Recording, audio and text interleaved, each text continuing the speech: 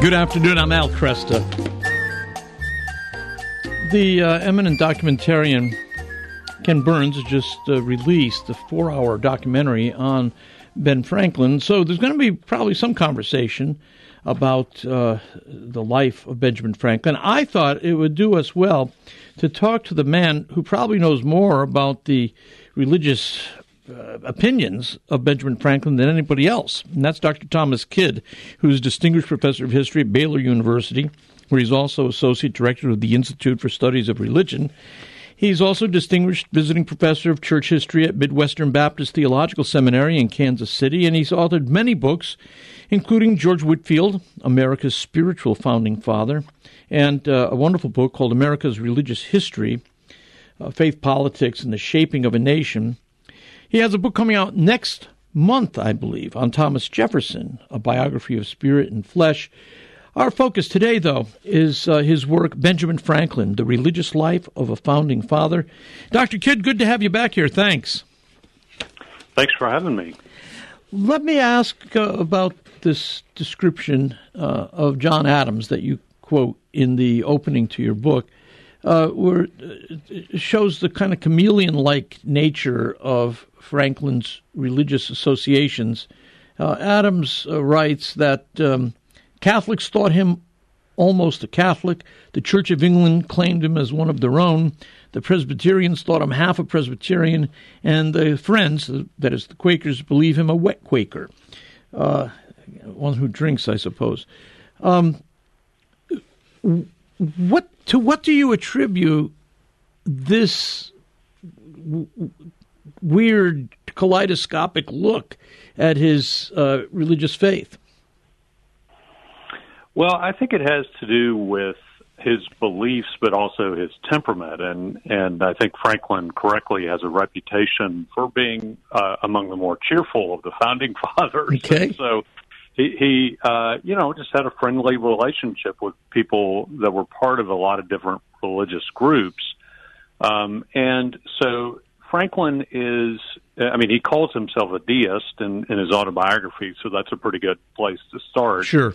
To describe him, but he's a cheerful deist, and so he's not like one of these new atheists today who is angry about religion, right. Maybe he's had a bad experience or something, and but he's a kind of cheerful skeptic, and I think he thinks that religion is basically a good thing as long as it's directed towards good works and not fighting about doctrine. So I think that gives him a reputation of being a kind of friendly interlocutor with a lot of different religious groups.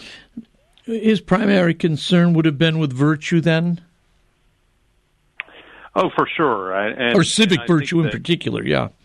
Yeah. I mean, I think he really is an innovator himself in terms of civic virtue and the value of institutions like hospitals. So he's one of the main sponsors of Philadelphia's original hospital, and when he's promoting it, he makes a specifically Christian argument for the value of having good hospitals, and he thinks that Americans need to get on the ball with this, where Europe's been moving forward with this for a long time. And he says that Christians should be interested in taking care of the poor and the vulnerable and the sick. And he makes no bones about it, this being a Christian priority. And so even though he is skeptical about basic Christian doctrines like the divinity of Christ and so forth, he thinks that you can have a kind of Christianity that is virtually doctrineless, except maybe just a belief in God himself, but that you can put all the focus on charity and virtue. Tell me a little bit about his upbringing as a Calvinist. Right. So he grows up in Boston. A lot of people forget that because he's so identified with Philadelphia, but he goes to Philadelphia as a teenager, but he grows up in Boston as the child of Puritan parents, and so deeply Calvinist and Biblicist upbringing, and this is part of the reason why Franklin probably knows the text of the Bible better than any of the other founding fathers. He knows the King James Bible just backward and forward and can quote it at will. And so he grows up with lots of heavily doctrinal preaching and attention to the text of Scripture. And I think some of his reluctance about Christian doctrine and especially fighting about doctrine comes from what he saw growing up, even though I think he would have also said that the Puritans were very committed in their way to Christian virtue and charity. Mm-hmm. Would his experience growing up have been of a cheerful religion, or was it a dour and joyless upbringing? Well, I think he saw a mix of both in his upbringing, but I think his parents were a good example of Christian piety for him. But what he didn't like was what he saw going on with many Puritans, but also between different groups of Protestants and between Protestants and Catholics, obviously, was just centuries of fighting about doctrine. Yeah. And even many traditional Christians have gotten tired of that too. But he thought that a lot of churches were more focused on being exceedingly precise about doctrine and expelling those who didn't toe the line, that they were more focused on that than charity and good works. He mentions in the autobiography that he's a deist. Was that an explicit commitment that he made, or is that a reference to his teen years and some of the deist writings that he was familiar with? Well, as a boy, he started reading everything he could get his hands on, and then he was apprenticed to his older brother, who was a printer, and that gave him access to a lot of books, including deistic books. And as he tells it in his autobiography, he began reading a lot of deist authors, probably by maybe his early teens, as a younger boy, and he started to get interested in that, and that alarmed his father, who again was a more traditional Calvinist Puritan, and he started to give Ben Franklin anti-deist books to read as a kind of counterweight. And Franklin, everything that Franklin says in his autobiography, you sort of have to take with a grain of salt because it's very stylized, and it's also written a lot longer after the events in question happened. But he says that the anti-deist books made him believe in deism even more because he thought the deists had the better argument. Yep. And that's the context in which he says, I became a thorough deist. Now, I think that he was, he went through a pretty radical phase, I think, as a young man, like sometimes young people do about religion. But probably over the course of his life, he kind of gravitated, I think, back towards the faith of his parents, but still, he never got over that kind of youthful reluctance about traditional Christian doctrine. Mm-hmm. Do deists believe in the efficacy of prayer? Well, yeah. I mean, there's some problems with our traditional view of deism, because deism, in just kind of the pop view of what that means, would be people who believe in the watchmaker God, and in other words, a creator God, but a God who is now very distant and uninvolved in human affairs and maybe off doing something else. That is definitely not what the mature Franklin believed in, and he tended to think, well, it's not going to hurt anything to pray, and so famously at the Constitutional Convention, he's one of the few members of the convention who proposes that the Constitutional Convention open its sessions with prayer, and that may be a little surprising coming from someone who identifies as a deist. Yeah. But he thought, praying, it can't hurt, and it probably will influence the members of a convention to be more charitable to one another. They started bickering about things, and so he thought we should open sessions with prayer. But almost none of the other delegates thought that was a good idea. That's interesting. Sort of is a problem for the, Christian America folks. I mean, that sometimes you get the first half of that story that Franklin asked the convention to open with prayer, but they tabled the motion. Thought, well, that's complicated, and who are we going to hire to be a chaplain? Exactly. Because we can't just up and pray, I mean, you got to have someone to lead the prayers. So they tabled the motion and didn't open meetings with prayer.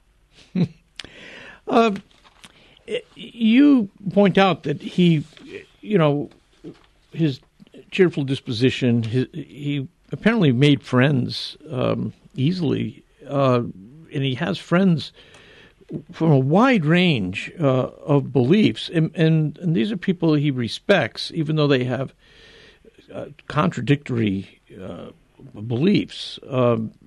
You've written an entire book on George Whitefield, called him the spiritual founding father of America. This was the greatest evangelist of the period. I think he died in 1770. How did he and Franklin know one another? How did they get along? They got along great, and it really is a very unusual friendship because Whitefield, as you said, is the greatest evangelical preacher of the era, and Franklin is definitely not an evangelical, right. And so they meet up because Whitefield, when he comes to America, he's looking for the best, kind of media man, as we might say today. And Franklin is it. I mean, Franklin is the great innovator in newspaper and other kinds of print publishing in Philadelphia. And so Whitefield says, I want to work with him because it's that important to get the message out. And so they strike up a business relationship, and Franklin sees Whitefield and sees his emerging celebrity and knows that he can probably make a ton of money off of Whitefield, which he does. And selling Whitefield's travel journals and sermons and so forth makes a phenomenal amount of money for Franklin. But over time, it transforms into a really, I think, close friendship. That, in spite of their religious differences, they've become quite close for decades. Dr. Kidd, hold it there. We'll come back, continue the conversation, looking at Benjamin Franklin's religious life. My guest, Dr. Thomas Kidd. He is author of Benjamin Franklin, The Religious Life of a Founding Father.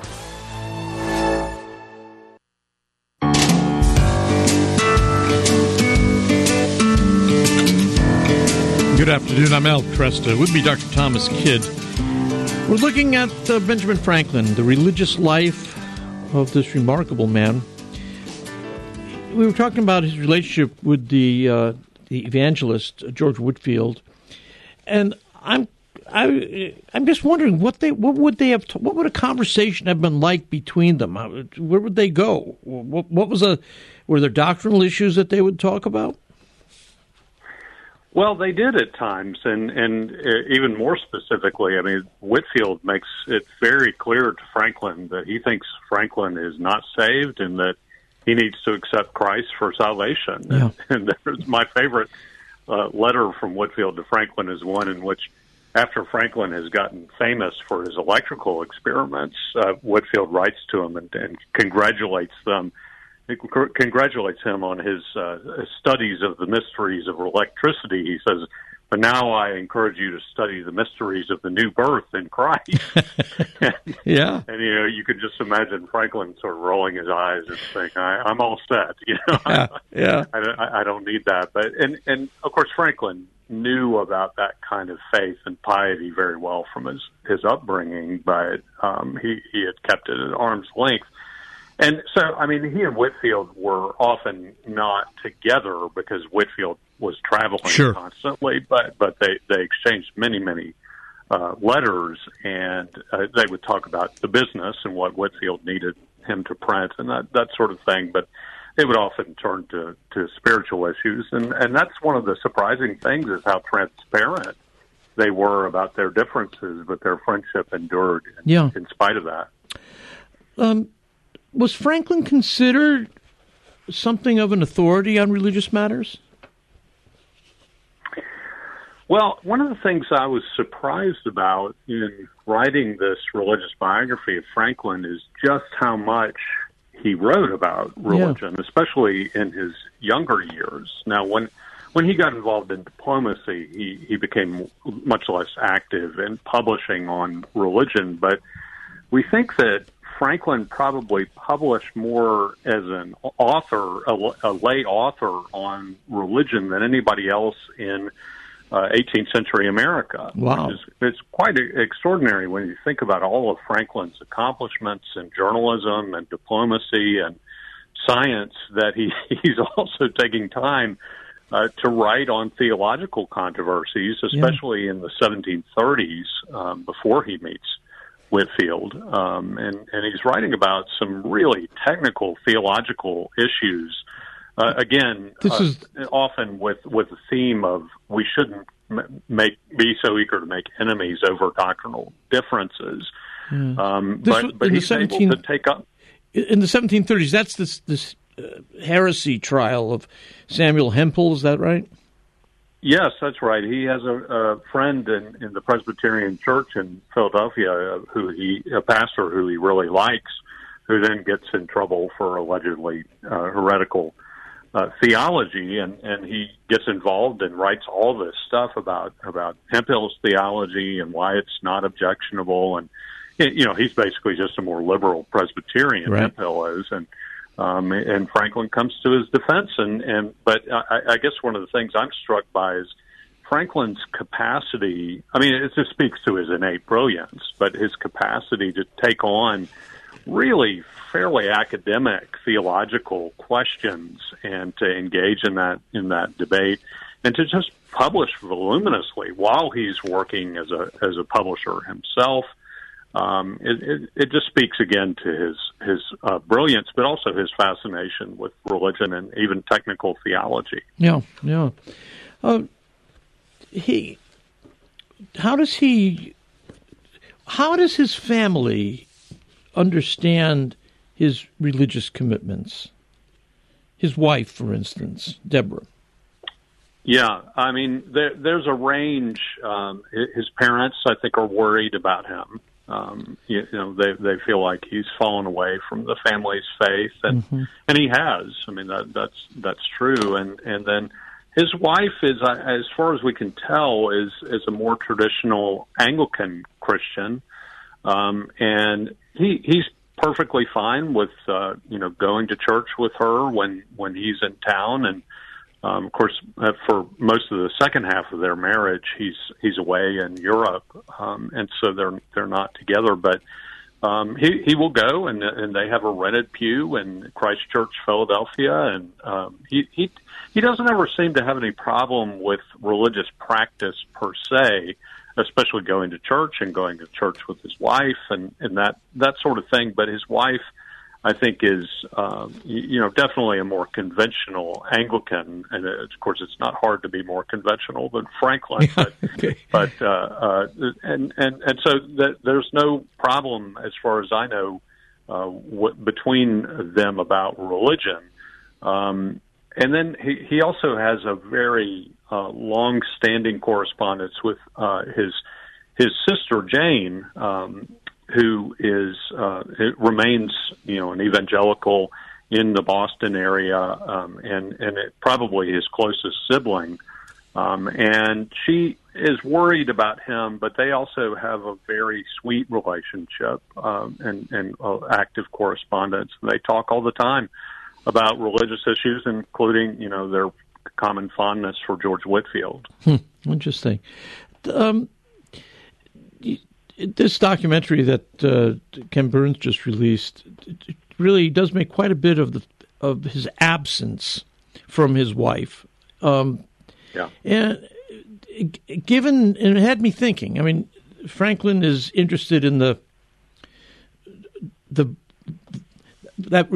virtue formation side of religion, and yet he is an absent father and an absent husband.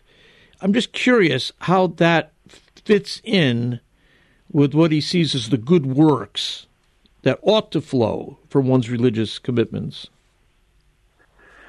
Yeah, I think that Franklin famously has this sort of chart of virtues that he keeps for a while about various basic Christian or even classical virtues and how he does about keeping them.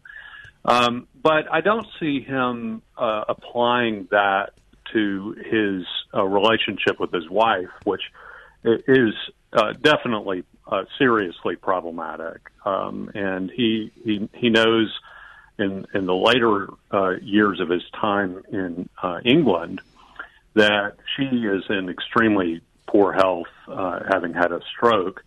And repeatedly, people, his children, family members, friends, are saying, "You really need to come back." And he even seems to delay beyond the time when he's really needed in London anymore. For some reason, he just doesn't want to come back. And then, as soon as word comes that she has died, then he comes back. It's not a good moment for Franklin, and something has they've become alienated, or he's become inattentive, or something like that. But it's pretty close to just being cruel the way that he acts towards her in the last years of their marriage, and so. I'm afraid, as likable as Franklin is in many ways, that is not a good moment for him. Yeah. While we're talking about family, what's his relationship like with his son? Well, they become estranged partly because of the way that Franklin treated Deborah, his wife, and then they also. Differ about their view of the American Revolution. William has become prominent in politics in New Jersey by the time of the Revolution, and he ends up going with the Loyalist side, and so their estrangement at that point is kind of finalized, but it's partly because of bitterness about the way that Deborah is treated. So that's a very complicated relationship too, to put it nicely, and. So, I agree with the sense of your question is that, Franklin in his way, I mean, if it's on his terms, he definitely takes the mandate of charity very seriously and gives a lot of money and thinks very creatively in instances like the hospital about how people can be more charitable. But I don't see a lot of evidence that his sort of theoretical commitment to Christian ethics then extends to him changing things where he's tempted to act in a more venal way. Is it true that he and his son never managed to reconcile? Not that we know of. Yeah, I mean, they're permanently estranged. Okay. Franklin's writings on religion, are they from a particular period of time, or do they persist through his career? Well, most of the published writings on religion per se come out in the first half of his life, partly when he's active in the print business himself, and so of course he, among other things, is a ready publisher and is active in. I guess you would say, sort of Presbyterian politics in Philadelphia in those years. But when he begins his diplomatic career for a lot of the time in England, and then probably more famously in France, the published treatises and polemics sort of come to an end. But he's constantly commenting on religion in his vast correspondence. Okay. And he even when he writes, political pamphlets later on, it is very common for him to include biblical citations, sometimes extremely obscure ones. I have to admit that sometimes, I try to read the Bible regularly myself, but sometimes I felt like this deist knows the Bible better than I do. So it's a little embarrassing, but it speaks to, I think, the biblicist culture in which he was speaking. Yeah. And so he could pick out, obscure references from the Bible and expect that much of his audience would know those references too. So, it never dries up in terms of references and allusions to Scripture and quoting Scripture and those sorts of things. Yeah. Was he considered a latecomer to the Patriot cause, the separation from England?